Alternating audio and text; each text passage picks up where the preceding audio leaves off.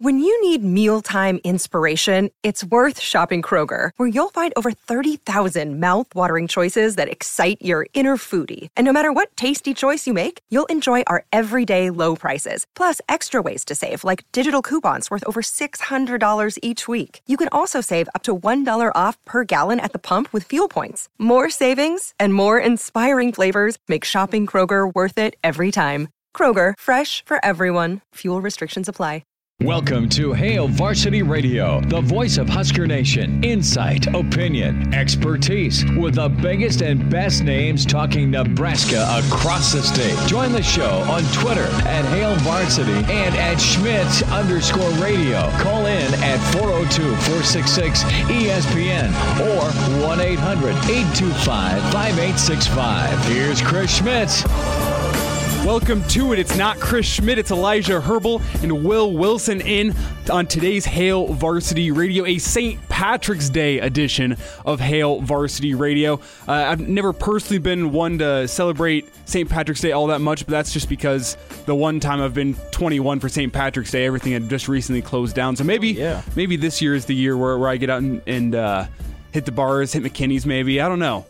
No plans yet, but right now, got a lot planned for the next 2 hours for the St. Patrick's Day edition of Hail Varsity Radio. Before we get into everything coming today, Will, happy St. Patrick's Day to you. How you doing today, brother? I'm doing great. Doing good. Happy Thanksgiving. Thanksgiving? Gosh, see. I totally forgot it was St. Patrick's Day. Can't even get the right holiday correct. That's the thing is I woke up this morning, and I knew St. Patrick's Day was coming up. There are people out wearing green this weekend. I knew we're in March. The Shamrock Shake's out at McDonald's. I know that St. Patrick's Day is coming, but then I woke up this morning and saw on my Facebook and Twitter everyone saying Happy St. Patrick's Day. I'm it's today? It is today. I had to go back to my closet and throw on a green jacket today just to get my little bit of green in the outfit. Yep, you just have to have a little bit. That's all that matters. Are you Irish? I see you're not wearing much green in there. I do have some green on under that cap there. You could see it. I am a little bit Irish. I do have some family from over there. I know some Irish people just freak out about this. It's okay. It's a good reason to drink. Good reason to drink. Yeah. And corned beef, hey. Corned beef is good. If the Irish did anything right, it was corned beef. Agreed. Goes perfectly with sauerkraut. I'm much more the food guy than the drinking guy in St. Patrick's Day. It's a Wednesday night for crying out loud. I got stuff to do tomorrow. I got class in the morning. And the Irish can't get crazy, but I can have some corned beef. The Irish do sing great soul music as well. Just wanted to add that. Do they? They do. Well, a lot planned for this St. Patrick's Day edition of Hail Varsity Radio. Going to talk a little Husker baseball, a little NCAA tournament, or I should say a lot of NCAA tournament, as the tournament kicks off tomorrow with the play-in games. Full first round begins on Friday. I know Will and Hooksy are going to be down in the rail yard on Friday. We'll be producing the show for them on Friday, and I'm heading down to the rail yard to go join them for a full day of watching the NCAA tournament. We have got prizes coming up Friday as well. Yep, we got prizes. First 64 people through the doors get some free stuff, okay? And it's some cool stuff. I've seen it. You can't spill the beans on what the prizes are? No, you got to show up. Got to show up, okay. Longwell's, I'll be there. Yep, doors open at 10:30. We'll be live there, so go ahead and tune in. We'll be live there 9 to 11, but, of course, we're going to stick around, watch some ball, drink some beer, eat some wings, and we want to hang out with you guys, so come on out. Also, get your bracket uploaded to ESPNLincoln.com. You could win some prizes doing that as well. There he is, Will Wilson. Gotta say, I've cleared my schedule Friday to go hit Longwell's, go watch basketball all day. And I should be noted, no Hail Varsity Radio tomorrow, no Hail Varsity Radio Friday. We will be back for the Saturday morning edition on Saturday. Mark Kranak, Damon Barr, and myself. And then no show again Monday, as it's going to be wall-to-wall NCAA tournament coverage here on ESPN Lincoln, so not going to be time for Hail Varsity Radio. If you need your fix, though, again, Hooks and Friends. That's not the show name anymore, is it? The Morning Hookup. The Morning Hookup. That's a very catchy name. That's the new name of the morning show here on ESPN Lincoln with Bill Hooks and Will Wilson. They're going to be down at Longwell's Friday morning, 9 to 11. Go join them, get some sick prizes, watch some basketball. It's going to be a good time down there on Friday. So we're going to be talking a lot of NCAA tournament today. Also going to be talking with Mike Babcock at 4:25. Going to talk some Husker baseball, as well as get some insight on his bracket. Excited to talk with Husker historian Mike Babcock. And then coming up at 4:40, we have Wilderness Ridge Golf Pro Mike Schuhart coming in to wrap up the Players' Championship, which is over the weekend, looking ahead to the Masters. Also want to get some bracket insight from him, as we still have like pretty much 24 hours to lock in your bracket. No, 48. Wait, I think it's Friday because you have through the playing games to get your bracket locked in. And I think it goes all the way up until tip-off. Yeah, so we should have Friday till 11. So we're going to get some bracket insight from them. And then coming up in hour 2, we are going to do a full... It's the Friday forecast, but it's on a Wednesday, so I can't really call it the Friday forecast. It's a Wednesday edition of the Friday forecast. No shows tomorrow and Friday, as I said. So we're going to be doing our forecast today, looking ahead to the first round of the NCAA tournament. That's all coming up here on Hail Varsity Radio. Numbers to get in today, 402-466-3776.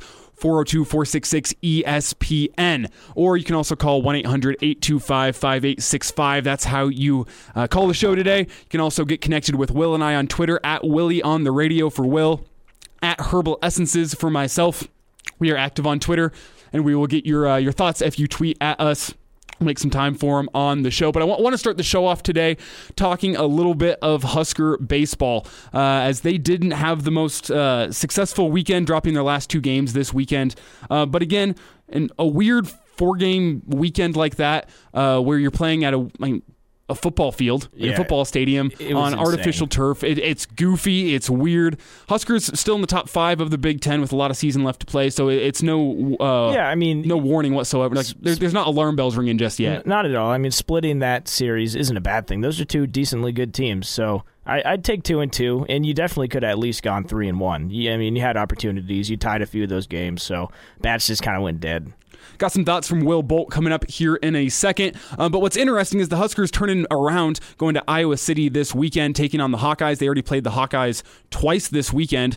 So you kind of get that sneak preview last week, and now you get the full chance. You get a full week of preparation. You've seen some of the starting pitching that Iowa has. You're going to be facing some of those same guys again. You've gotten your chance to just see the Hawkeyes. Now we're going to turn around and head back out to Iowa City and get a 3-game series with the Hawkeyes this weekend. First time the Huskers have been in Iowa City since 2019. I have a fun story here. Before we get to Will Bolt, I was actually on the team bus. I was on the trip for that trip out to Iowa City back in 2019. Darren Erstad was still the head coach. I was the video guy. You were a junior? That would have been my sophomore year. Sophomore? Okay. So I was on the team bus. I was the video guy filming for Husker Vision, and Darren Erstad cannot stand Iowa. Really? Before we got off the team bus, we pulled up. We're right outside the stadium before the first game. And as a video guy, as a staff guy, the team, they're all cool, so they sit at the back of the bus. Okay. And then we have to go sit up at the front of the bus next to the coaching staff. So before we get off the bus, Darren Erstad stands up and gives one of the most expletive-laden pregame speeches I've ever heard from a baseball coach ever. Like, I didn't know that was in Darren. Neither did I, until I'm sitting there. And he was just going off on Iowa. And that just sticks out vividly in my memory. And I didn't really get it until I was like traveling with the team out in Iowa City. And I'm just like walking downtown wearing a Husker polo. And there's people like rolling down their windows, driving by, yelling at me. There's people on the street corners saying, "Oh, how'd you like that loss today, huh?" And I'm like, I'm the video guy. Like, don't come look. I'm not a baseball player. I don't care if the baseball team wins like that much. Like, it's baseball. You're going to drop games here and there, but all these Iowa fans are just yelling and giving me... Well, it's Iowa City. I self-centered there for a second, but... It's Iowa City. What do you expect? Man, that trip was it was a little bit eye-opening. But Huskers now returning to Iowa City. Will Bolt met with the media this morning via Zoom as he was discussing the weekend that passed and looking ahead to Iowa. And he started off by discussing the team's response that he's seen in practice. As the Huskers started off the year so hot, the bats were on fire. The pitching was doing very well as well. But then the Husker bats seemed to go quiet in those last 2 games on Sunday. So Will Bolt discussed how the team responded in practice this week. Yesterday came out. We had actually addressed it the week before. It's easy to come out on a Tuesday practice when usually you're playing games on Tuesday when you've won 3 in a row. I actually talked about it last week. I said, hey, there's going to be a time where we come out on these Tuesdays and we may not have had a great day on Sunday, and we got to respond the right way. And so no worries there at all. We've got great leadership on our team. They came out ready to get better. I mean, that's kind of been the mantra of this team every day, is just we're going to show up and work hard and get better today. And we were able to do that yesterday. And what was interesting about the Husker losses on Sunday was it wasn't the pitching, and that's kind of what the narrative on this team going into the season was that the bats are going to be fine. There's a lot of experienced hitters in the lineup and a lot of guys that were pretty highly recruited coming out of high school for their batting ability, and that it was the pitching staff that was the big question mark. But when you look at this season, Game 1, you allowed 6 runs, and then over the next 3 games, you allowed a total of 2 runs. You allowed 4 to Ohio State last Friday, 0 to Iowa on Saturday, 6 to Ohio State on Sunday, and then in the second game of the doubleheader against Iowa, you allowed 3. So really, you've allowed more than 5 runs twice this season, and in those games, it's been 6 runs, which with the Husker bats this year, that's still a very winnable game. So the problem has not been the Husker pitching thus far in the season, and I think that's a bit of a surprise to me as a Husker baseball fan when you look at names like Joe Acker coming in, 5th-year senior. You have Spencer Schwellenbach, who is just a great talent. You got Jackson Hallmark, who's a great contact hitter. There's a lot of great hitters in this lineup, not to mention a guy like Max Anderson coming in from Millard West and absolutely crushing the baseball his first weekend and also played all right this weekend. Yeah. You weren't expecting the bats to be an issue, but they did go cold on Sunday. They did, and I agree with you. Pitching wasn't necessarily the reason why we lost those games, but I think we ran into a situation where we kind of ran out of pitching. I think that's going to happen in these 4-game series where you're using these. Maybe you use 3 or 4 guys on a the second or third game, then you run into that 4th game and you're kind of screwed. I think that's what happened. But I agree, the bats did get cold. I do like these young guys, man. These young guys are stepping up and nailing some. You like to see that. Yeah, Will Bolt talked to the media this morning about how he's been trying to get the bats going through a bit of a cold spell on Saturday and Sunday. So here's the coach. With it being conference standings for each game, it makes it pretty important. I mean, we can't really afford to let guys ride out multiple bat-at-bats, honestly, at the plate. I mean, we've got to try to pare down the guys that are having good at-bats and giving you a great chance. And if they're not maybe necessarily swinging a bat great, bringing something else to the table in terms of elite defense or base running or something to that effect. I don't think there's really an exact science. I do think because we played 4 games the first 2 weeks, maybe we saw some different things. And as we get some more information on the pitchers as well that we're facing, maybe you can play matchups a little bit more with guys that you feel like maybe their skill set matches up better against a certain type of pitcher. So, with the limited season last year and us not playing conference games at all, and only, starting the season out this year, we didn't have a lot of information about the pitchers we're facing. So as we get more of that, I think maybe you can see us and other teams start to play matchups a little bit more. But yeah, other than that, it's every weekend. It's basically you better be locked in. You better be on your A game. Because we can't really afford to have multiple guys in the lineup that aren't going good or a pitcher that's not throwing strikes. I mean, that's why you build depth on a roster, though, is so you can pick those guys up if need be. A lot of good just content there from Coach Will Bolt getting into Husker bats, but then also you were discussing the depth of the pitching, and the Huskers have so much depth in the batting order. It feels like they can always put another guy in who's going to be a solid contributing piece to the offense, but not necessarily from the pitching staff. You saw that in that, I believe it was the second Iowa game. Was that on Sunday or Sunday? Sunday. It was one of those games. Logan Foster comes to the plate and he hasn't really done much these first 6 games, and he yokes one, and he ties the game. I mean, that's exactly what Bolt's talking about. You have these guys that aren't so hot, but here comes one, and he yokes one, especially because it's Logan Foster, man. I think Husker fans are going to be excited for him. Before we get out of here, we got Mike Babcock coming up next segment. Going to talk a little more Husker baseball with him. But we also have NFL free agency going right now. And I don't want that to be overshadowed by the NCAA tournament because we're going to get into the NCAA tournament a lot next hour. But NFL free agency has been wild. It was wild yesterday. And we've had some more weird and wacky stuff going today as all the NFL teams are trying to get under the salary cap, which has been lowered about $15 million this year. Moves today. I mean, the Cardinals. How about the Cardinals? They got to be a winner from today, right? Cardinals are doing great. You look at Watt, right? They got Watt, but you add to that, they signed Bengals A.J. Brown. Wide receiver, A.J. Brown. Or A.J. Green, excuse me. For some reason, the name was slipping my mind, too. Which is really funny because I grew up watching Green at the Bengals. I've never seen him play for a different team, so it's kind of weird to think he's moving teams. But that's a great spot for him in Arizona. And they also got Rodney Hudson, center from the Raiders, who is really good. You know, you mentioned the salary cap situation. That was one of those moves. You couldn't afford the guy, so you had to cut him. That's happening a lot in the NFL. There is some talent that's getting cut, and teams are going to be. It's like a cash sale right now, man. It is awesome. Well, what's interesting to me about the A.J. Green thing is with Larry Fitz being technically a free agent right now, Cardinals haven't re-signed him. You would think he would, but it's another older receiver coming in to go play across from DeAndre Hopkins to be the other.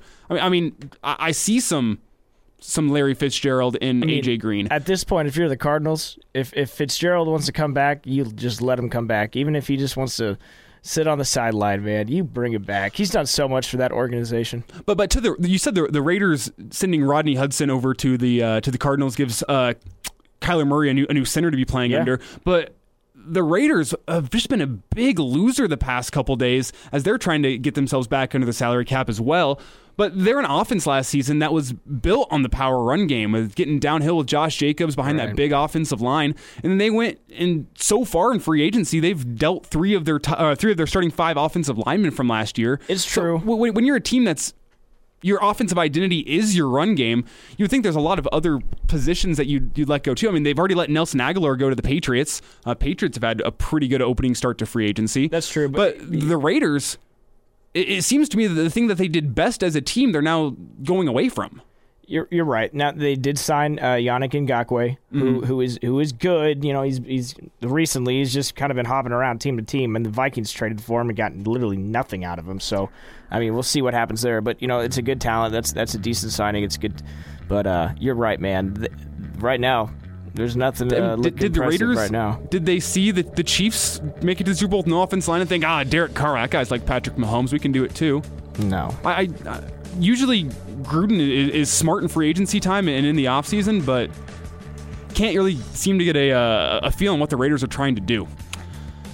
Come back in a couple minutes here with Mike Babcock, Husker historian. That's next on Hail Varsity Radio.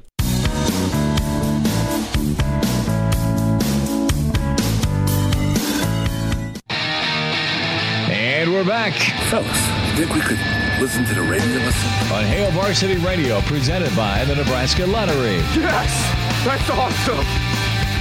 Back in on a St. Patrick's Day edition of Hail Varsity Radio, presented by the Nebraska Lottery. It's Elijah Herbal alongside Will Wilson, filling in for Chris Schmidt, who should be down on the golf course in Arizona about right now, weather permitting.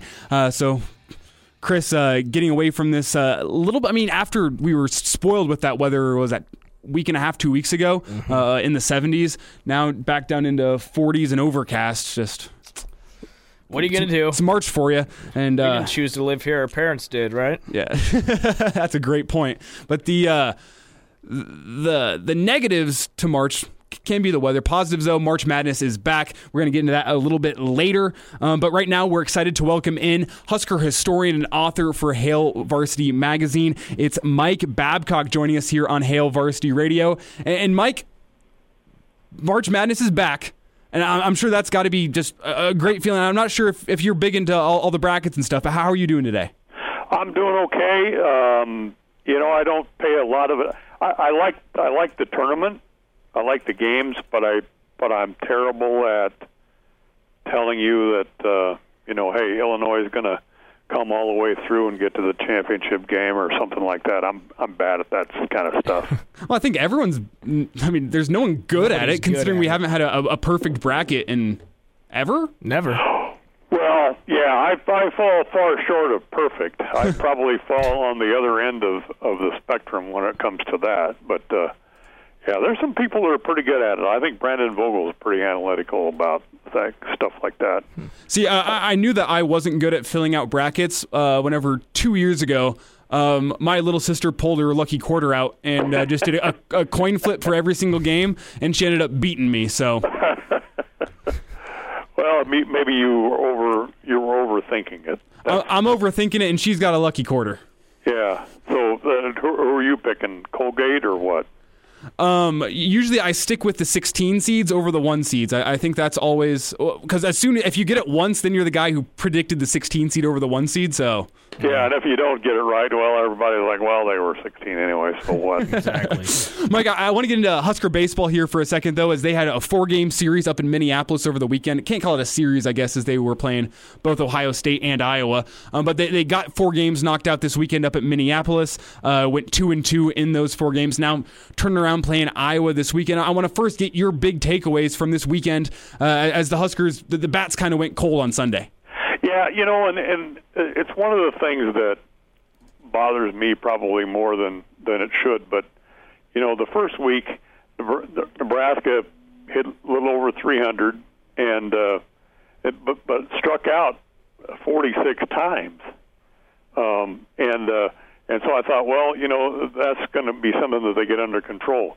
This last weekend, the second weekend, they struck out 41 times.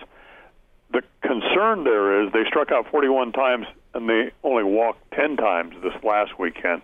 Previous weekend, they hit over 300 and they had 25 walks.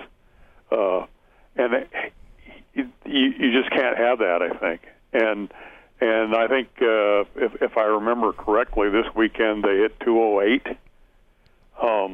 It was a tough thing because, as you guys said earlier, I think the pitching was sufficient to get them through, but the hitting just didn't step up the way it did the previous week against Purdue.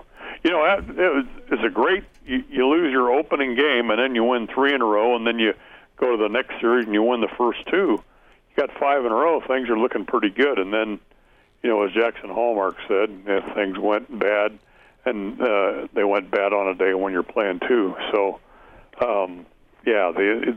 You need to get some consistency on offense. You're not going to win very many series when you're hitting 208.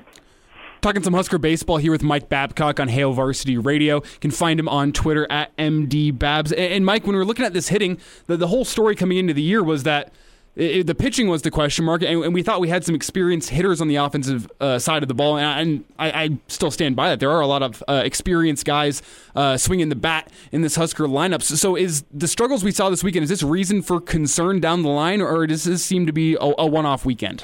No, I still think the potential's there, and so Joe Acker, he's hitting in the 9-hole, guy that decided to come back, and he's batting 321. I mean, and you've got guys, the potential. We've seen what Max Anderson can do, and as Will Bolt said, for freshmen, there are going to be some ups and downs. You're still adjusting, but Hallmark's hitting over 300. You've got the potential there. To put up some runs and to put pressure on the opposing pitchers.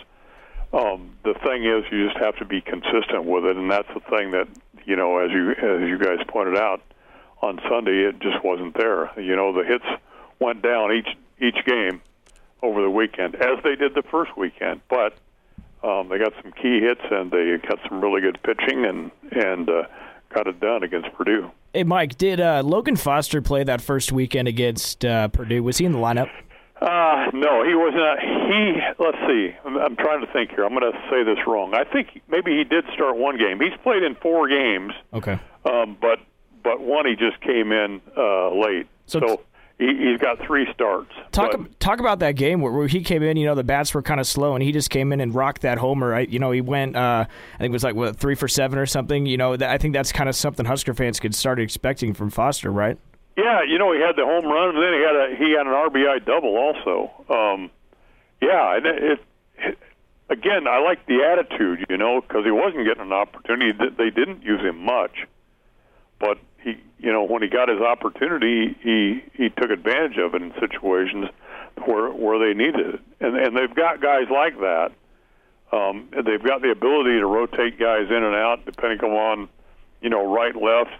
That sort of thing, and again, they've got 3 freshmen in there that are going to have their ups and downs, but they're going to give them an opportunity, and then you got some guys that Leighton Badjoff. I think he's slate in 4 games or whatever, he's hitting over 300. Yeah, the great freshman year.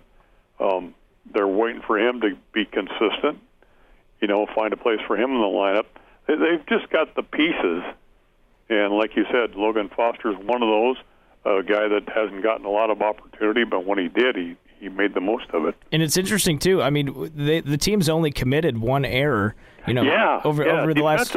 Yeah. So I mean, talk about that. I mean, that's obviously positive, but obviously you still got to get the bats going to even that out, right? Oh yeah. But again, that's very much a plus. And it was a tough loss. The one loss is tough because they lost a fly ball into center field. The roof of that facility, U.S. Bank Stadium, created some problems, and I think that was one of them in that situation. Is lost a fly ball that opened up a big inning for in that game. So it's not making excuses, but again, you got to get the bats going, because that, as Will Bolt said after the game, that should not have defined the outcome of the game, but in a lot of ways it did. Talking with Mike Babcock here on Hail Varsity Radio. And Mike, on the mound, that's where the question marks were coming into this season. Huskers seem to have maybe found a 3-day weekend rotation with Cade Povich in the Friday spot, Chance Roach in the Saturday spot, and Shea Shanneman in the Sunday spot. Do you think that is the lineup going forward? Yeah, I think that's the lineup going forward, but it's going to be a fluid situation, obviously, because I think they feel good about Jake Bunce, and they're still trying to build him up. So there's that potential when you play 4, because I think after this weekend, and then they come home for their first series, and I think that's 4 games again. So the schedule is going to be taxing. You're going to have to, even though you've got several 3-game series after that. I think they all are until you get into May or whatever. I'm just looking here. Looks like they're 3-game series after the Minnesota comes in for 4. But you're going to have to develop those pitchers. But I think going forward right now, that's what in terms of what they're thinking, and it's a pretty good threesome. And again, with Bunce giving you a 4th as he builds himself up. Really fast, Cade Povich this weekend. I want to get to NCAA tournament here before we're out of time, but Cade Povich turned around his performance from opening weekend. Well, it wasn't great, but then had 12 strikeouts against Ohio State on, was that Friday or Saturday? Friday. That was the first Friday. game, I think. So I mean, 12 strikeouts for the Bellevue West kid. I haven't gotten the chance to see him work actually with the games. They're how they were televised this weekend. I haven't got a chance to watch him, but I mean, 12 strikeouts. The stats don't lie, do they? No. He didn't have a great outing that first week against Purdue in the opener. I think he went 3 innings in that game. Gave up 3 runs in three innings. This weekend he went 6 innings. Gave up 3 runs, struck out 12, and only walked a couple. That was really a good effort compared to 4 strikeouts and 4 walks the first weekend in 3 innings. So, he's a guy that obviously is going to be the Friday night starter. That's what they're counting on, and I think the kind of effort that you saw this last weekend is what you can expect from him on a consistent basis. And Roach has been, he's 2-0 with a 1.50 ERA. I mean, he's really been good for him. So, and Shanneman's come, he's a bullpen guy. He's come out and he's established himself as well. So, I think they feel good about their starting pitching, and that gives them a lot of backup in the bullpen. Talking with Mike Babcock here. You can find him on Twitter at MDBabs. And Mike, we got about 30 seconds here, so before we let you go, I got to ask about the bracket. Do you have any big upsets picked in the first round, and who do you have winning it all? I looked at the bracket, and I'm so terrible on upsets. I just don't. Colgate is going to beat Arkansas. There's my big upset. Okay, I like that. It's probably not going to happen. But who do I like to win it all? Well, here's my outside here's my outside guess, is that the outside pick is going to be that I think Illinois is going to get to the championship game. And on the one side, and on the other side, I'm hoping, which probably means it's not going to work. I hope Gonzaga gets there. I'd like to see Gonzaga get to the championship game. Well, Mike, we'll see. It's called March Madness for a reason. I don't think you ever know how it's going to go. Well, madness fits me, so that's good.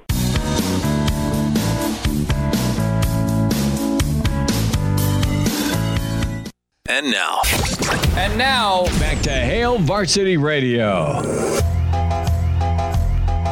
Happy St. Patrick's Day to you and yours. It's Elijah Herbal and Will Wilson here on Hail Varsity Radio. It's Chris Schmidt down in Arizona, and we do have confirmation on this now. Chris putting up a picture on Twitter. He is on the golf course right now down in Arizona. I predicted that last segment, said wasn't for sure. He has now confirmed that for us, as he is now down on the golf course, I'm sure, putting up a whole bunch of bogeys. Looks beautiful. And it's fitting, as we're now going to the golf course out to Wilderness Ridge to talk with Wilderness Ridge golf pro Mike Schuhart. Mike, it's good to talk to you today. How you doing? I'm doing great. I hope all those people on the golf course got hard hats on as Schmitty's out there playing. Probably not. Depends on if he's been visiting the beer cart much today or not. Yeah, that's a guarantee. That's a for sure. Mike, before we get into some golf news, it is March Madness time as games kick off tomorrow with the play-in games, the full slate of first-round games beginning Friday. And I mean, you filled out a bracket, right? I have. So I got to ask. I don't necessarily want to get to the to your champion just yet, but do you have confidence in your bracket? Are you typically a good bracket picker? I'm okay. I've always struggled with those kind of picking those little upsetters, because there's always one or two of those that somebody gets beat that shouldn't get beat. But I'm usually okay. I'm kind of hanging there for a while. I've been crowdsourcing my bracket today. Talked to Mike Babcock, and he wasn't the most confident in his own bracket, so I'm not sure if I want to take his picks. You sound like a reasonable amount of confident in your own bracket, so I'm going to ask, which games first round are you most confident in? Do you have any lock upset picks that you're sure it's just going to be an upset? Ooh, I don't know about upset, but there's a couple. I mean, it's so unknown. Like Kansas, for example, I just saw that they had 3 of their players that had to leave the team for COVID. So it's like, how does that affect the team? So I think you're going to have some players that are out. You're going to have some conferences that are better than people think or worse than people think.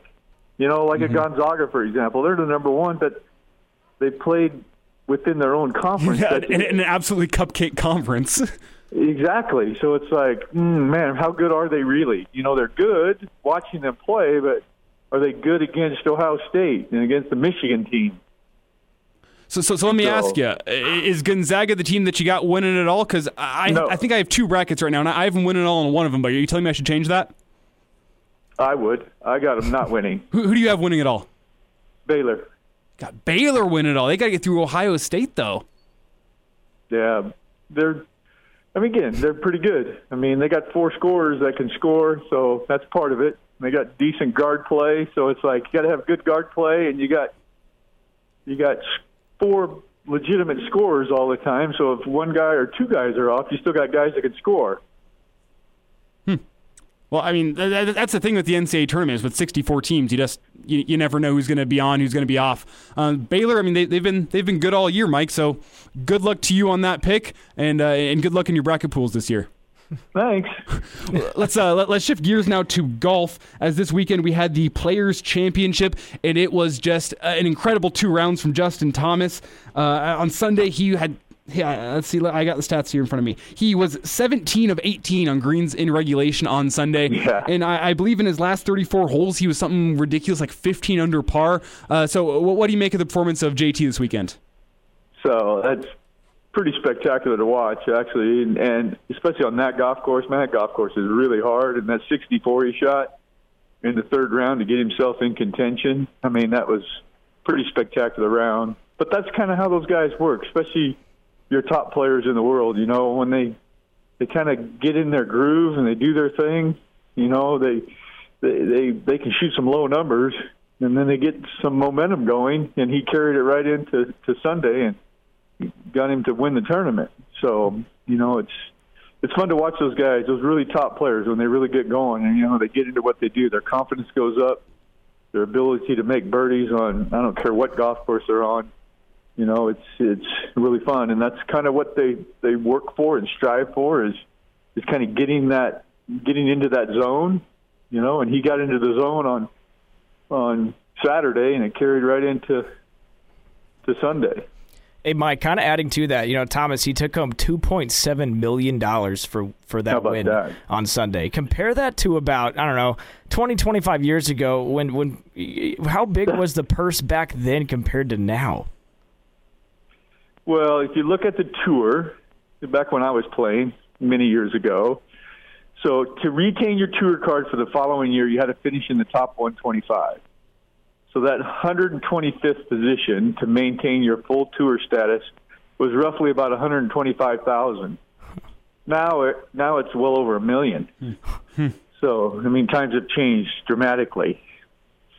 I got into the wrong field. I should have gotten into golf. All I got to do is be 125th best. Teach your kids how to golf. But Mike, you're a millionaire. Mike, on the flip side of things from this tournament, it was a disappointment from DeChambeau after last weekend. He hit that crazy drive over the water, and then this weekend on Sunday he hit probably the worst ground ball drive I have ever seen. What did you make of the? I'm not sure if I should call it a meltdown on Sunday, but it wasn't a great performance from DeChambeau. No, it wasn't. And that's kind of just like JT getting on a roll. The same thing can happen on the other end of it. He hit a shot that was probably the worst shot he's hit, and who knows how long. And that has some effects on us. Lose your confidence a little bit, get a little jumpy because it's like, what the heck was that? So it's like he started kind of trending in the opposite direction because of a few errant shots. Then you add a very out of character shot, and that really has an effect. So he just really struggled trying to keep things together coming down the stretch. And is Lee Westwood, is he ever going to get that major championship? I thought maybe it was this weekend, but he also had a rough Sunday. Yeah, it's so hard anymore. It's very impressive what he's done, putting himself in position. But, man, typically guys like that, they finally break through when you least expect them. So I'm hoping that he does because he's been so close so many times. He's played so well so many times. And you would hope, but you also hope he's not one of those guys that just never could finally win that one tournament. There's a few out there, too. Yep, Mike, it's interesting. Lee, his wife caddies for him. Would you have done better in the tour if your wife was your caddy? She actually did. My wife caddied for me for 3.5 years. No way. What was that experience like? It was awesome. She might have a different story, but it was awesome to have somebody there that you really trust and kind of knows you and you can talk to and things like that. It was great. We traveled together all the time, so that's kind of one of the hardest parts is traveling out there. Right. It can get long and monotonous. So when you have somebody that's your partner with you, it makes things a lot easier. And Westwood said that for the Masters next month, I guess it's only a couple weeks away now, he's going to have his son caddying for him, which I think is just awesome. Keep that in the family. And give your kids a chance to go out. And I think his son is now an adult. But to get him out and go see Augusta National, that's incredible. Yeah, pretty incredible. And I think that's why you see his kind of resurgence with how he's playing. I think he's just in a better place in life about golf and his whole life in general, and that kind of spills over into his ability to go out and have a little more fun when he plays and helps him be a lot more comfortable when he's out there, and he performs better because of it. There he is, Wilderness Ridge golf pro Mike Schuchart. Mike, we'll get caught up next week, because I'm sure we'll talk a little bit more Masters next week. All right, bud? All right. Appreciate it. Stay safe.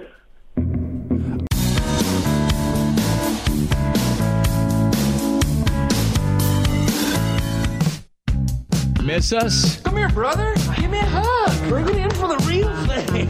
We're on call for you. Catch the podcast at HailVarsity.com, the ESPN Lincoln app, or download them on iTunes. Saddle up, partner. Back to Hail Varsity Radio. It's Elijah Herbal and Will Wilson wrapping up the first hour here of Hail Varsity Radio. Still a lot of good stuff to get into next hour, as we're going to be giving you our NCAA tournament predictions, me and Will, as we got a Wednesday forecast. No, we're used to the Friday forecast, but today we're admitting it to the Wednesday forecast. Again, no show Thursday, no show Friday, as we're going to have wall-to-wall NCAA tournament coverage here on ESPN Lincoln, but we will be back for a Saturday morning edition for our local listeners, and then we'll be back statewide next Tuesday, as we will also be having NCAA tournament coverage next Monday here locally on ESPN Lincoln. So for the listeners across the state or via podcast, you can catch Hail Varsity Radio again next Tuesday, or I guess the podcast will also be posted for the Saturday morning show about 9 a.m. Saturday morning. That's going to be posted for the listeners who are not able to listen locally. But Will, before we go, we were talking a little bit of Masters there at the end with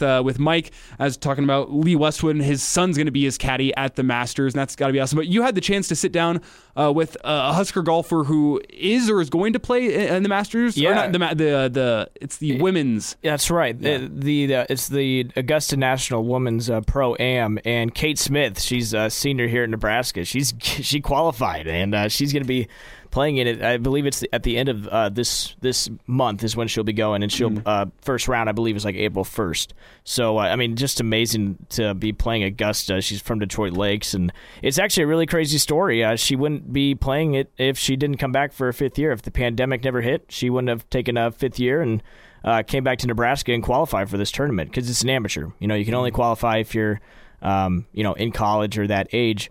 So she didn't qualify her fourth year, and she was going to go pro, but the pandemic hit, and she got a fifth year, and she qualified. So she's going to be heading to Augusta next week. The story's great. If you go on Twitter and follow at Unlimited Sports, UNL's magazine, you can read the story there. But yeah, over the weekend, Nebraska golf did great. They took home the title at the All-State Sugar Bowl, and Kate, she actually won the tournament.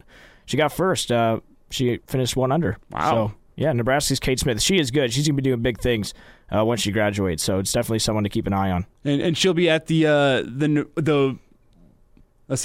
women's amateur at Augusta National coming up here at the end of the month. And I was wondering how it works with turnaround time after only having the Masters 5 months ago now, if they'd be able to turn over and get the course. But I guess if they have a tournament coming up the weekend or 2 weekends before the Masters, right, I guess that's why those guys make it the big bucks. But before we get out of here, I've got to remind you about our friends over at West Blue Realty, who specialize in residential home sales in Lincoln and the surrounding community. And if you have agricultural land, they can get that handled too. They have an experienced auctioneer and can handle anything from live auctions, sealed bids, and even general land listings. Got to get in contact with Kelly Hofschneider or Tom Luby over at West Blue Realty. They're located down at 1120 K Street in downtown Lincoln. And for a limited time only, you can mention Hail Varsity, and West Blue Realty will provide you up to $1,000 on the closing of your next home purchase. Again, it's West Blue Realty. Go find them downtown or online at westbluerealty.com. And before you make that next move, you got to ask yourself, what can West Blue do for you? Again, West Blue Realty. And before we get out of here this hour, we've got about 10 seconds. Again, we got a lot of NCAA tournament action coming up next hour, as well as a Jock Doc and a visit from Deb, the Spa Lady. That's all coming up in hour 2. It's Hail Varsity Radio, presented by the Nebraska Lottery. Welcome to Hail Varsity Radio, the voice of Husker Nation. Insight, opinion, expertise, with the biggest and best names talking Nebraska across the state. Join the show on Twitter at Hail Varsity and at Schmitz_radio. Call in at 402-466-ESPN or 1-800-825-5865. Here's Chris Schmitz. Back in, it's hour 2 of Hail Varsity Radio, presented by the Nebraska Lottery. Chris Schmitz has the day and I guess the rest of the week off, as he's down in Arizona with family, but also on the golf course, as Chris getting a much-needed little weekend off, as this is actually the last Hail Varsity show of the week. Thursday and Friday, going to be having NCAA tournament coverage here on ESPN Lincoln. We will be back for a Saturday morning edition. Mark Cranack, Damon Barr, and myself in 7 to 9 on Saturday morning here for our local listeners on ESPN Lincoln. And then the show as a whole will be back across the state on Tuesday, as Chris will be back from Arizona, and we'll be through the round 2 NCAA tournament games by then. So got a lot to talk about come Tuesday.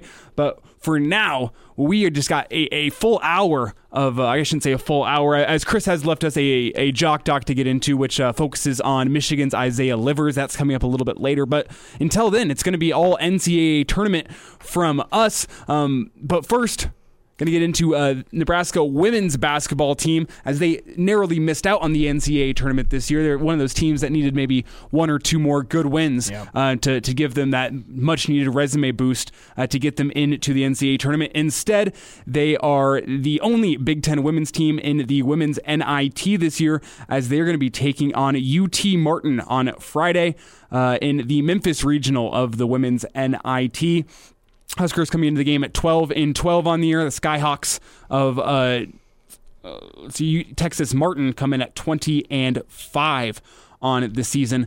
Will, it's one of those things where I know the Husker women's basketball team doesn't have all the pull of a team like the men's basketball team or the football team, but what Coach Williams has done over there is quietly a very good job with that Husker women's basketball team. Oh, 100%. This team is good. They had some really impressive wins over the season.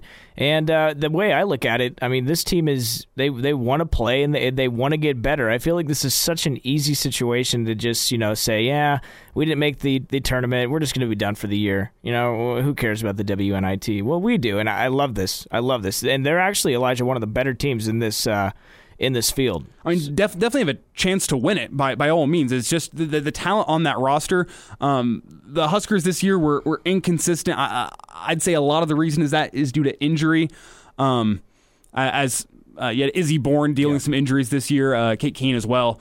But the Huskers, great player in Sam Haiby, probably one of the better players in the WNIT this season. Sam Haiby is awesome, second team All Big Ten honors. Then you also have Kate Kane, who is the best defensive, I'll say big man, just because that's the way you use it. But she's been awesome. Is great at blocking shots down low, and I think she's probably the best defensive player in this WNIT, and she's going to be down low for the Huskers. Yeah, a lot of the reasons why Nebraska was in games was because of Kate Kane, and a lot of teams don't have an answer for her.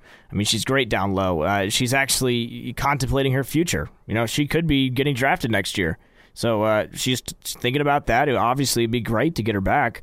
But I think that's going to be big. I think some teams are not going to have an answer for Kane. I think that's going to be great for Nebraska. Yeah, don't be surprised if the Huskers end up winning this thing. Seriously, they're looking good. They're coming off that loss against Maryland, who's a really damn good team, and they fought hard. It was a 10-point loss, but it was closer than that. So they got some momentum coming into this thing. Yeah, Kate Kane averages almost 3 blocks per game for the Huskers this season. I think she's going to be a big factor in the WNIT, Definitely. Especially against a team like UT Martin on Friday, who they were the conference champions of the Ohio Valley Conference, but they just don't have... Wait, they're the champions? They were the champions of the Ohio Valley. Did they win the tournament? The conference tournament? No, they were regular season champs. Okay. Excuse me. I was going to say. But they don't have a player that matches up well with Kate Kane. I think the Huskers have great matchups all across the board on Friday, and I'm excited to see what they can do if they care. That's one of the things. It is narrowly missing out on an NCAA tournament. It's got to be tough. But I think it's kind of different for the guys, right? Mm-hmm. When we see Nebraska men's go to the NIT, every time they just look like they don't want to be there. They don't care. Like I said, during this year, this is something that they easily could have backed out of, but no, they want to do this. They're going to do it, and they're looking to win. I think they got a great chance to win it. We'll see what comes to fruition for the Nebraska women's basketball team. But WNIT is nothing to scoff at, and be awesome if they can make a deep run into that women's NIT. But I want to shift gears now and get into the big money topic, quote unquote, of the day, and that's the NCAA tournament. Everyone's looking forward to March Madness. It's really been a good month and a half since any real serious sports went on. That was with the Super Bowl. Yeah. But now we're getting into March Madness, and it kind of feels like back to normal after missing out on a year of the NCAA tournament last year. Didn't get any March Madness. This has been a long time coming. I am more excited for this March Madness than I typically am for a March Madness. I definitely like college football more than college basketball. But after missing out on a year of madness, it felt wrong last year. It felt like something was missing from my life. So I'm glad that we get March Madness back. And Will, it seems like it's going to be a pretty competitive tournament this year because really with the amount of or the frequency of teams playing within their own conference this season, you're not really sure what you're going to expect in some of these matchups. How good was the SEC actually this year? How good was the Pac-12 actually this year? I think we know how good the Big Ten was, but there's just so many unanswered questions. And I think there's a chance for some real madness this year. You think so? I don't know. I mean, you mentioned upsets, and you mentioned that conference-only thing. I think that's going to play a major role in these upsets. You know, you're either going to be upset happy, picking a lot of upsets, or you're going to play it cool. I think you might want to play it a little cool this year, just because you have these teams coming in to play teams in the Big Ten. And that's the best conference. These other teams, we don't know what that competition is. Obviously, it's nothing compared to the Big Ten. I mean, this could be a punch coming to them, facing up against a team like that. So I'm kind of staying a little light on the upsets. I definitely got a few, but it's definitely not high over low upsets. It's, mid over mid. So. But it seems like every single year, like with reliability, there's 1 or 2 12 seeds that take down a 5 seed. Yeah. I mean, and I was looking at some stats earlier, and over the past 10 years or so, we've averaged about 4 upsets a year in the first round, and a lot of those were actually 11 seeds over 6 seeds, 12 seeds over 5 seeds, and not necessarily the 10 seed over the 6 seed, or excuse me, the 10 seed over the 7 seed like you'd expect. But I want to, before we get into our Wednesday forecast, got a lot of games for us to pick in that. Also kind of want us to look at some upsets that we think could be bringing around one. I just want to give a general overview of what some of the big storylines are in each region, what we're going to be watching for this weekend in each region. So, Will, I want to start it off. You've done some looking into the Midwest region. We are in Nebraska. So let's start off with the the Midwest region. What are you seeing there? What's exciting to you? What's just the general theme from the Midwest region this year? Well, obviously you take Illinois to the Final Four. I am, at least. I mean, obviously we have subjective thoughts, but they're damn good. Coburn down low, their big center. I just don't understand how some teams would have an answer for him. He is so good. And then you got Dosunmu, and even without Dosunmu, you look around him. We've seen that team play without Dosunmu, and they're good without him. So I mean, you take Illinois to the Final Four. What do you have for that Loyola Chicago Georgia Tech matchup? Because that's going to be a good game. I'm really excited for that one because Loyola Chicago is one of the teams that has not had a hard schedule this year by any means, but they still find themselves really highly ranked in KenPom, in the top 20 of KenPom rankings, actually. And KenPom rankings tend to actually be pretty good come tournament time. They're not 100% reliable, but nothing is reliable in sports, really. But they've been a very good team. But as for Georgia Tech, that's a team that us Nebraska fans are familiar with. I remember Alvarado coming in and just controlling the second half.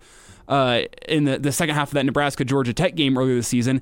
He got all-conference honors as a defensive player this season and really paced Georgia Tech to an ACC tournament crown, which really wasn't expected from them. They came on really strong late in the season. They're hot, and I think they're going to give Loyola Chicago a good shot at it in the 8-9 matchup. But both of these teams are a team that I think could give Illinois a really good matchup in round 2, assuming Illinois gets past the 16 seed.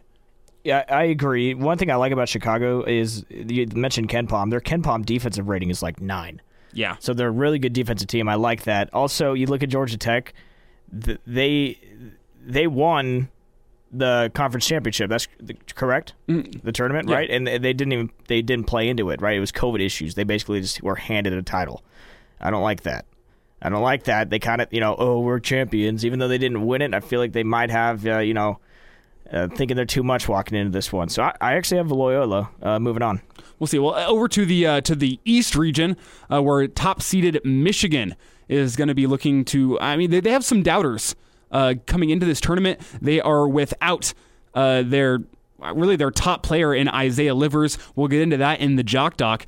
But Michigan is going to have a tough road to make it to the Final Four out of theirs, as the Alabama Crimson Tide are the 2 seed. They are the SEC regular season and tournament champions, and a lot of people have them as a bona fide Final Four team coming into this. That's going to be tough. Obviously, Michigan wouldn't have to deal with them till late, but they have a lot of other tough matchups they'd have to get through first, as Texas fell in the Big 12 championship game.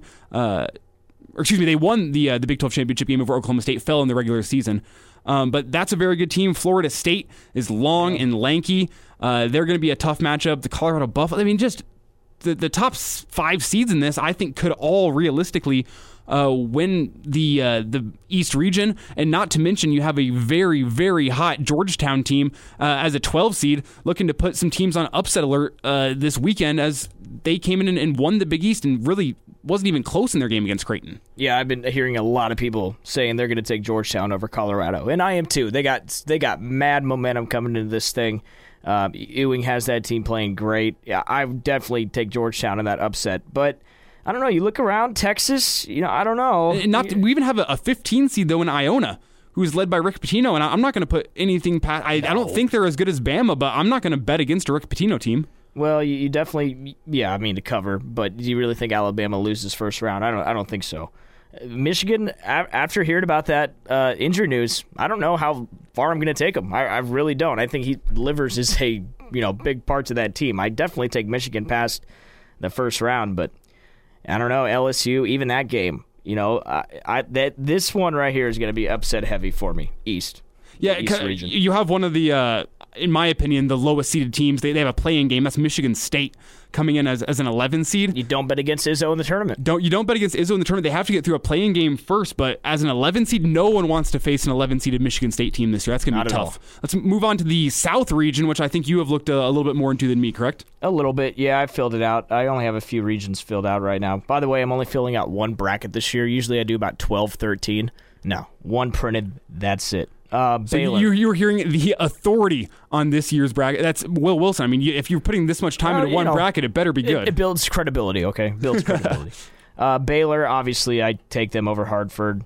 North Carolina over Wisconsin. Now, this one is a interesting game. A lot of people think Wisconsin is underseeded, 9th seed. But you look at North Carolina, they got some height down low. I don't think Wisconsin can match up with that. But they're young. They're young, and yeah, good point. Wisconsin is a veteran team. Wisconsin's a veteran team, and sometimes that's all you need to make it through a game or two in the NCAA tournament, is just to be old and experienced and have guys that have been there and done that, like, Brad Davison? Brad Davison, yes, but talk about coaches then. Hello, look who North Carolina's coach is. They've been there before, so it's a close game. I think you said North Carolina is a 1-point favorite. Is that what you said? At the moment, North Carolina is a 1.5-point favorite, and they have been hot as of late. They've really hit their stride in recent weeks. Yeah, I took North Carolina. One interesting in this part of the bracket, I do have Arkansas going to the Elite Eight. I like Eric Musselman. This is after Babcock told you that they're going out first round. That's what he said. Yeah, well, Mike's he's a smart guy. I love talking to him, but it's a wild card pick. I'm not very confident in it, but you got to at least have a few of these, 2-3 seeds making it to the Elite Eight or the Sweet 16. You got to. It's going to happen. Let's finish her off with before we get out this segment with the West region, who is, it seems to be that Gonzaga is by far and away the team that everyone's picking in this region to come out on top, and for good reason. They're undefeated, only the 20th team in NCAA history to enter the NCAA tournament undefeated, and the first since Kentucky all the way back in 2015 to enter the tournament undefeated. But only 3 teams in history have done it. I believe UCLA a couple times back under Wooden. But then the last team to do it was Indiana back in 76 under Bob Knight. So history is not on Gonzaga's side here to go and win the whole thing. But obviously a very, very, very good team in Gonzaga. I think it's going to be, we're going to see whether or not them playing a really cupcake schedule in the West Coast Conference is going to hurt them, or if it's just going to mean that they're well rested and they didn't have many struggles this year, so now they get to put full effort in the tournament. I'm not sure. But also, again, as it is with every region, good region. You have Iowa, the 2 seed. A lot of people betting against them in this tournament, but I don't see how you can bet against Luka Garza, really. There's not going to be many big men in that region that can handle a guy like Luka Garza. It comes down to the shooting around him for Iowa, though. We'll see how that shooting is. Kansas Jayhawks are the 3 seed. Up and down Big 12 season this year, especially in January. They're only 3-5 in January. Got blown out by Texas back in that month. But they come into this tournament hot as well. They've won 8 of the last 9 games. Including a 13-point win over Baylor when Baylor was at the time undefeated. That was a huge win for Kansas, and that's how they get in as the 3 seed. You have Creighton as the 5 seed, another team that a lot of people are betting against in this NCAA tournament, as they're going to be taking on UC Santa Barbara in their first game after a really, really bad showing in the Big East tournament. We'll see if those comments from Coach McDermott come back to haunt the Blue Jays. And then to round it out, you have a USC team, 6, which is... They started the year off hot. They slid a little bit into the season, but I still think they got a lot of talent, that USC squad. We'll see. But again, the story of this West region is Gonzaga. Yeah, I got them winning it. I do. You have winning the West region or winning it all? I have them winning it all. I do. Wow. I'm kind of scared about it, but I also feel kind of stupid if I don't. We'll get into our predictions next on Hail Varsity Radio. It's the Wednesday forecast coming up next. It's Hail Varsity Radio presented by the Nebraska Lottery. To discover, get used to hearing yes more often. Learn more at discover.com/yes. 2021 Nielsen Report. Limitations apply. You've got your very own handyman to help remodel your home. The typical American spends 1 year, 6 months, and 15 days in the bathroom during their lifetime. That's for guys. Ladies, add a month. And we Americans love taking showers. We take over 28,000 of them in our lives. So when it comes to your bathroom, why settle? That's right. Get a new shower or bath that makes you feel alive every time you use it. Maybe it's an old-fashioned clawfoot tub. How about a new shower? Totally tricked out with all the latest gadgets. Join us for our March remodeling sale with the best prices of the year on showers and baths. We have dozens of showers to choose from. Many of our showers are on display in the store for you to step in and try out. Bring one home today. Or you can custom order virtually any size shower base and walls you can dream up. For the very best in bathrooms, come to Handyman. Handyman.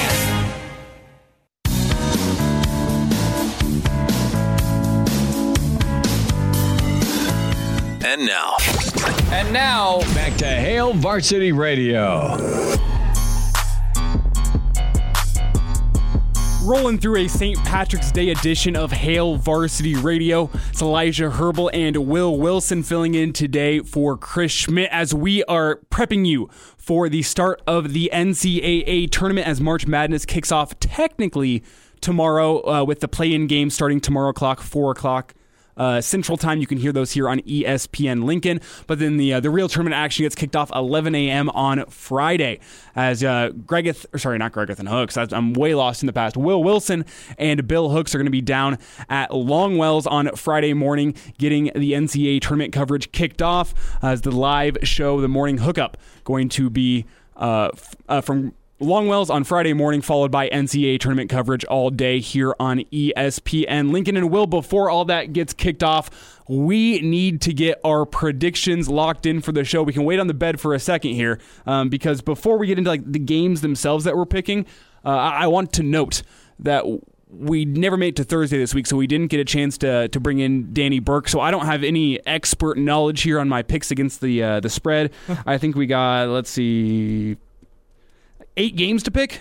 Okay. 8 or 9 games to pick coming up here in a second. But before we get to that, I want to lock in who we think is going to be taking home each region, who's going to the 4 Final Four teams are going to be, and also some upsets and some blowouts we're looking for in round 1. So I want to start it off with the upsets that we are looking at in round 1. Which ones do you think are going to happen, and which ones do you think some people are hyping up a little bit too much in terms of the upset alert meter? So Will, any thoughts here on what teams you think are gunning for an upset in round 1? I think, this is on my bracket, I have Oregon State beating Tennessee. That's the 12 seed over the 5 seed. Tennessee, a lot of people I've been reading, they're shaky on them. They got a good defense, but they're inconsistent. Also, Tennessee has a big guy down low who's not going to be playing. So, and he's averaged like 26 minutes a game. I think that's going to be a big loss. So I think Oregon State pulls out the upset over Tennessee. Oregon State over Tennessee. Okay. Yeah. Okay, a lot of people are riding high on that Tennessee team this year, but I know you're taking Oregon State. I'm going to start off with one a little bit closer to home, and this is a game that's in our forecast, so we'll get to this a little bit in a second. But I want to start it off with Creighton and UC Santa Barbara.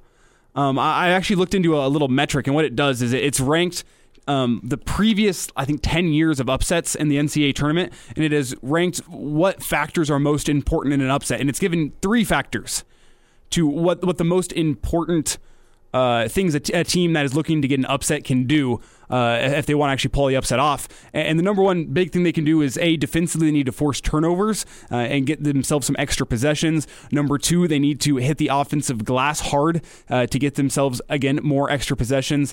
And then 3-point shooting percentage, not rate, but how often you can knock down your 3-pointers when you take them. Those are the 3 factors that this metric has evaluated as being the 3 most important to getting an upset. So I have a couple games circled. Number 1, as I said, is Creighton and UC Santa Barbara. Creighton beats teams with threes, and the old adage is live by the 3, die by the 3, and we saw them die by the 3 big time in the Big East tournament against Georgetown. And shooting like that, it can stick around. Confidence can be affected after a game like that, especially going into the NCAA tournament, and after like what's happened with Coach McDermott up there with his comments away from the team. I'm sure got some sensitivity training, is now back with the team. Are they going to be able to respond to what he's doing? Creighton is on big upset alert, and the metric agrees with me. They give the upset chance almost 50%. They say 47% chance that UC Santa Barbara upsets Creighton. Ooh, I like that number. I really like that number. I have yet to mark this game down because I've been back and forth. I really am. I don't know. You got to look out for them West Coast teams. What are you going to do? Are you going to pull the trigger on UC Santa Barbara over Creighton? I think I am. You are going to do it? I'm waiting. That's a tough one. I think it's going to be a very close game. I should note that this metric gave your Oregon State Beavers a 22% chance to beat Tennessee. I have one last one here that I really liked, and that was... Oh, I had it written down. Utah State and Texas Tech. So we talked with Coach Smith from Utah State yesterday here on Hail Varsity Radio, and this metric also likes Utah State over Texas Tech, gives them almost a 30% chance to win. But the problem here is Texas Tech usually really good on the offensive boards, and it's very low on turnovers this year. And it also is not a big team to chuck up 3-pointers. They like to get their 2-point shots, which usually means that they're not a big threat to be upset, because they do the things well that the teams that upset them need to do. They knock down the 3 with efficiency, and they don't rely on the 3-pointer. They get the offensive boards a lot, and they protect the ball. But for Utah State, they are one of the best teams in the country at getting turnovers. They force a turnover in almost 25% of possessions this season. That's 8th in the country. Utah State does that. So while Texas Tech does tend to do things well that would lend them to not be upset, I do like Utah State over Texas Tech. That's an 11 seed over a 6 seed. A lot of people are high on that game, and let's be honest, it's Craig Smith. The dude's getting a lot of run. He's a great coach. I have Texas Tech. I like Chris Beard as a head coach. I think he's a great coach, and he's a tournament coach. He's been here the last 3-4 years, so he's comfortable, and I'm taking Texas Tech. Yeah, that's a tough one, though. It should be noted, Utah State forces their opponents just 42.9% shooting on 2-point attempts, 4th lowest in the country. So I think no matter what, we're going to get a close game in that Utah State-Texas Tech game. Yeah. You could disagree with me on that. It sounds like you don't. I think it's going to be close. I think it's going to be a close game, and I give Utah State a really good chance to win it. But with all upsets in the NCAA tournament, you don't really know. You can look at all the models you want, but at the end of the day, it comes down to which team can knock down more shots. Exactly. Really, at the end of the day, and you never know who that's going to be. Well, turnovers, too. That's a big one. But those are the upsets I like. Are there any blowouts you think that we're just almost guaranteed in this first round? I mean, I got to take Gonzaga over whoever they're playing. I think is going to be a blowout. Gonzaga's used to playing these bad teams this season in the West Coast Conference. That's true. Let's see. But Norfolk State, they're trying to keep that reputation of them coming in and beating that 2-seed Missouri. And it's Norfolk State and Appalachian State that are in the play-in game, I believe. It is. Yep. So we'll see who Gonzaga's actually playing tomorrow, but whoever they face, I think is big upset alert this weekend. Gonzaga is like a 20-something point favorite over whoever it ends up being. I think Illinois probably blows out Drexel. But I don't know. It's hard to call Baylor. Obviously, the 1 seeds, it's easy to pick those as blowouts, but I don't know. I think Purdue has a chance of blowing out North Texas, Arkansas and Colgate. I don't think Colgate's good. People are kind of high on them. No way. Ohio State over Oral Roberts. Yeah, I guarantee, with how the NCAA tournament goes, that one of these games that we've just listed as being a good chance for an upset, one of those teams probably going to get, or it would be a blowout, one of those teams probably going to get upset. Not sure who it is, but that just seems like how that's the NCAA tournament goes. But before we get to the games themselves, give me your 4 region champs this year. Who are the 4 Final Four teams according to your bracket, Will? I have Gonzaga in the West. I got Illinois in the Midwest. I have Arkansas in the South. I have Arkansas in the Final Four. That's the wild card pick of the bracket. And over in the East, I actually haven't picked one yet, but I'm not going to go with Michigan. I don't like how they don't have livers. I think I'm going to go Alabama probably. So we have a pretty similar Final Four. In the West, I have Gonzaga. In the East, I have Alabama, as you just said. So that gives us a Gonzaga-Alabama matchup in the Final Four. And then in the Midwest, I have Illinois. I have them taking down Oklahoma State in the Elite Eight. Okay. So that could be a fun... I have them taking down Oklahoma State in the Sweet 16, I should say, and then taking down San Diego State in the Elite Eight. And then the last team I have is Ohio State.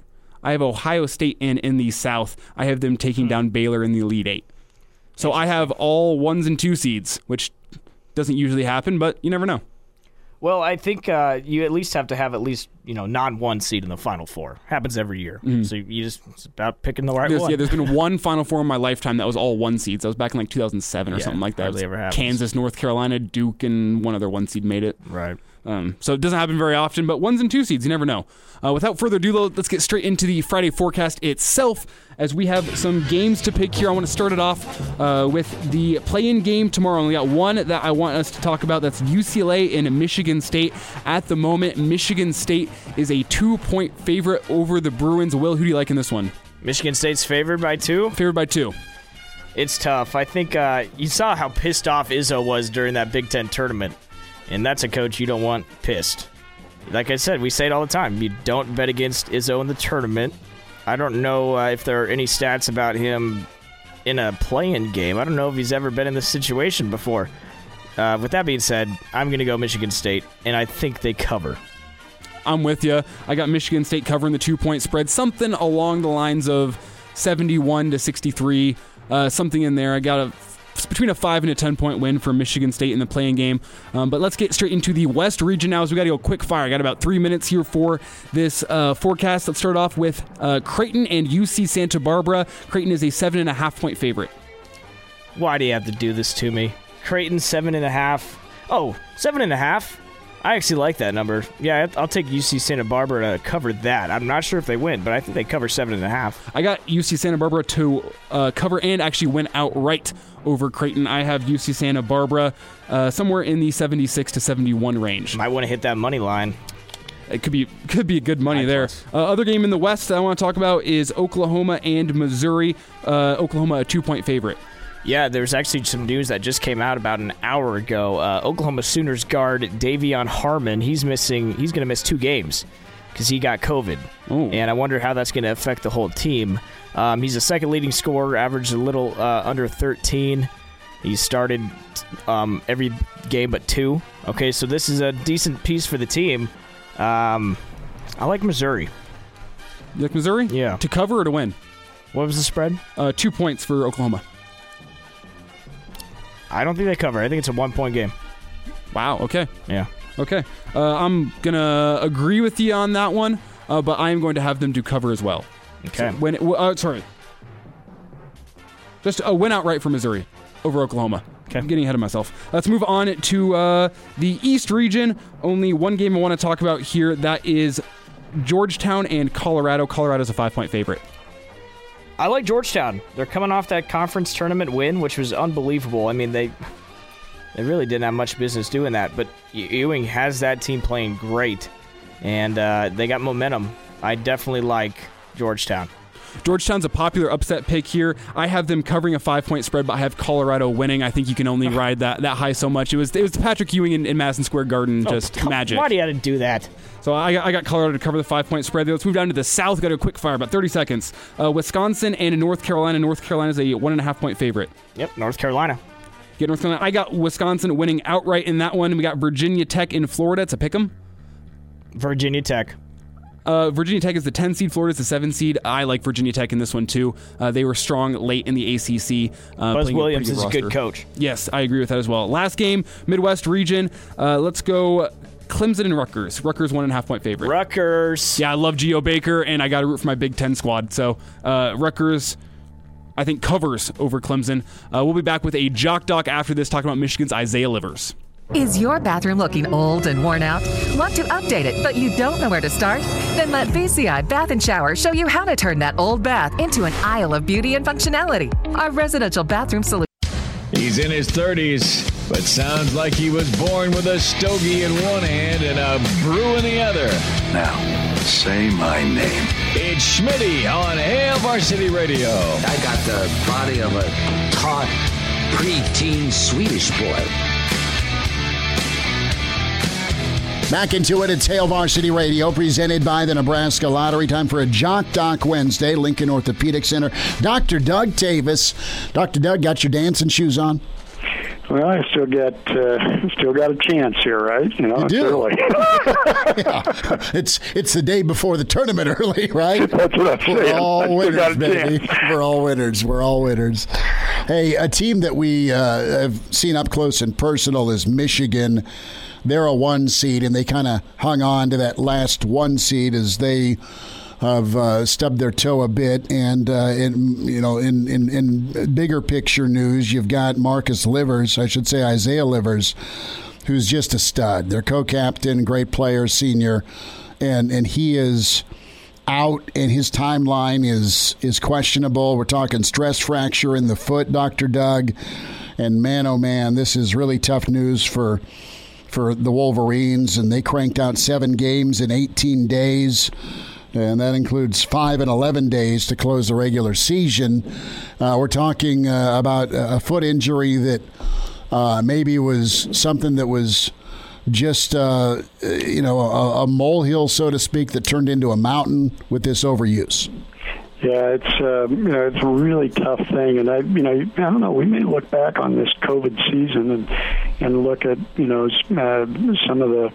some of the time frames of these games and everything, and what was influenced by games that needed to be rescheduled and this and that. I haven't looked at Michigan's schedule that closely to understand all the ins and outs of why they ended up playing so much so quickly, so compacted there at the end. But this stress fracture, it's one of those things it's like a snake waiting to bite you when you're playing that much.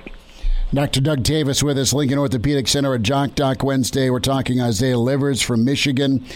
And Livers felt something wrong against Maryland on New Year's Eve. Then that discomfort kind of lingered. And then he landed on a teammate against Illinois March 2nd, and that's kind of was a straw that broke it. Yeah, that's it's actually not too unusual of an overall history for these. Basketball players very frequently will I shouldn't say very frequently, but it's a fairly common basketball injury to get a stress fracture out along the outer border of the foot in that what we call the fifth metatarsal. And it's because of all the cutting. You got to remember that bones, we think of them as being very, very rigid, but in reality they flex as we load them. And so when you're cutting hard and you're doing that over and over and over again, it's kind of like a piece of baling wire. You bend it, and it finally breaks. And that's kind of what happened. It's a little bit of a straw that broke the camel's back after it had been loaded and loaded and loaded and finally let loose. We talk about Isaiah Livers, and what's your outlook for him? I mean, say Michigan survives and advances. Could he be back by Elite Eight, Final Four time? Well, the fastest that I've ever personally had a kid come back from this and this was with a surgical intervention, was right at 5 weeks. And that pushes it down the line. It really is not likely that with non-operative treatment that he's opting for, at least from what I can read. He's staying in a boot, and this bone will heal up that way, but it's going to take a couple of months to heal up. But even with surgical intervention, you're really not talking about an opportunity to get back in and play this year. Tell me a little bit about the surgical intervention aspect of the stress fracture. On your end, what would you go do to fix this, and then the aftermath of that, the healing, the security, knowing that it's been fixed surgically in the long-term prognosis?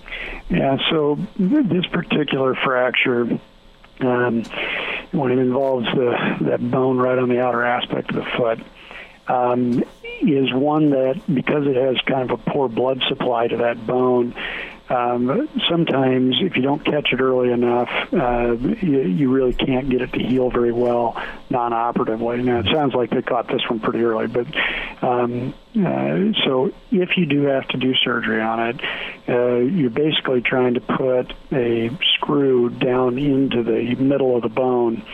So you start on one end of the bone and you work it down the middle of the bone in order to bridge over the stress fracture. It's like putting a cast on, except for putting it internal to the bone instead of external to the bone. Once it's in there and the bone has a chance to heal up, then that screw kind of acts like an extra bit of protection for the bone, so that when you're running and playing on it, you don't have so much of a bending moment to the bone. The screw absorbs a lot of that stress, so it also, for a player like this, would be something that would help him prevent having injury again down the line. So that can be really, really helpful. The only downside really is that a screw in there does have the potential of being an irritant right where it goes in, and so sometimes we end up having to take these out, but generally we try and avoid that until after they're done with their playing career. Dr. Doug Tavis with us, Lincoln Orthopedic Center at Jock Doc Wednesday. Isaiah Livers of Michigan talking about his stress fracture on his foot and his long-term prognosis. When it comes to the pain with this, and just say there is surgery on this or it just heals in a boot and it takes a while, can this heal okay naturally, Dr. Doug, without surgery, without a higher risk of re-injury with it? Yeah, that's a really good question. The answer is yes, it can heal. And again, caught early, it should go ahead and heal up. But there is that risk of re-injury, and this is one of those fractures that we worry about having a re-injury on. And at times people just choose to go ahead and put the screw in just because of preventing that. We'll just have to see, in his particular situation, whether that turns out to be the right answer to treat this non-operatively. From a quickness and agility standpoint, is this the type of injury that could take away some of his quick? I mean, I just love how he'd get to the rim. I mean, he always took smart shots. Yeah, but part of that was his explosiveness. I think he's going to come back just fine, and he'll have that quickness. This is a bump in the road for the guy, but he's a player. He's going to be fine. Dr. Doug Tavis with us, Lincoln Orthopedic Center at Jock Doc Wednesday. Isaiah Livers, our discussion today. The standout from Michigan has had an off and on career when it comes to the injury bug, and the latest with him, a stress fracture. He's had hip and ankle ailments, a groin injury, missed 10 games last year. Michigan always loads up and performs well in March. They have a chance to do it with Juwan Howard this year, but their co-captain and leader is not there. Dr. Doug, what are you doing for the tournament? Just going to be watching it like everybody else. It's a great time of year to be in front of a TV. It is. And Dr. Doug, best to you and your picks for the Tavis family tournament, my friend. There you go, Chris. You have a good tournament yourself. Got to say, Dr. Doug's got to get down to Longwells on Friday to watch the NCAA tournament. Up next, we'll be heading out to Home Innovation Spas, sitting down with Deb, the spa lady. That's next on Hail Varsity Radio.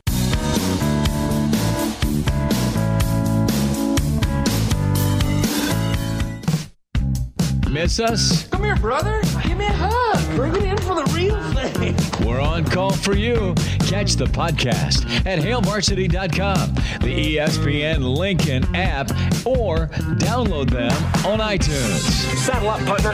Back to Hail Varsity Radio. Well, it's time to relax a little bit. Deb, the spa lady, with his Home Innovation Spas, 20th and Highway 2 in Lincoln, off Industrial Road in Omaha. Spasonline.com. Deb, it's been spa weather this week. How you doing? I'm doing great, and I'm getting all excited because we're going to have one of our big spa and swim spa sales in Omaha. It'll start Friday, and it'll run through Sunday. And, I mean, spas are really a hot item right now. They're hard to get. There's a 5 to 6 month waiting period. Well, our manufacturer has allocated a whole 2 truckloads of spas for us to sell at this sale. So these spas are for sale. Don't have to wait the 5 or 6 months. So you need to come up and see us this weekend. We're going to be at the La Vista Conference Center. That is in the Embassy Suites Hotel. It's in that little shopping area where Cabela's is, right off the interstate.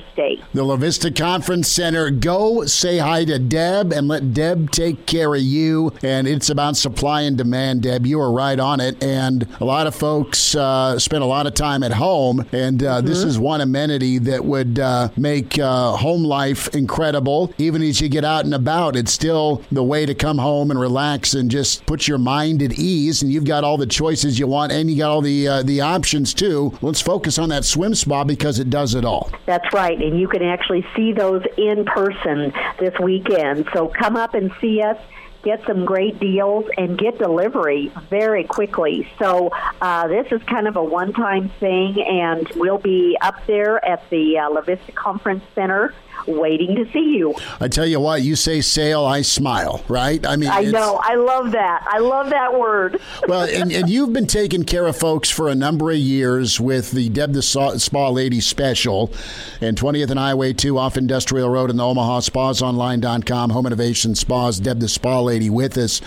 And these events, I mean, that's a lot of work for you guys, but I tell you what, it is absolutely all about convenience too, because folks, if you're going back and forth to Lincoln or Omaha, I mean, why not pop in? It's just really easy to get to that La Vista Conference Center. It is, and it's so great because you can see all the different models, and you can sit in them and see what you think. How does this fit? How does this not fit? So you can see everything right there in one place. It makes it so much simpler to pick out the model that's going to be perfect for you. What I'm going to have you do is take a picture of Deb, the spa lady, in the swim spa, send it to my mom down in Arizona, and I'm just saying there's room on the patio down here for it.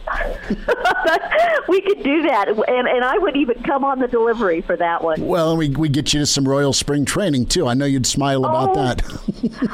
That would be so fun. Oh, gosh. We have all these plans. We need to come through with all of them, Chris. We have been talking way too long. We need to do it. Deb's going to make a Pac-12 road trip, right, down to Arizona with a spa under each arm for us. Deb, what folks can see you, regular hours, 20th and Highway 2, of course, but we urge you to check out the La Vista Conference Center. Where can folks go to find out all the info they want from you about Home Innovation Spas? They can stop at either of our locations, Lincoln or Omaha, and probably the easiest thing is to go online, spasonline.com. Deb, thanks so much. Thank you, Chris. Bye-bye. We'll talk to you Saturday. Enjoy first round of NCAA tournament coverage Thursday and Friday here on ESPN Lincoln. We'll be back on Saturday. Hail Varsity Radio presented by the Nebraska Lottery.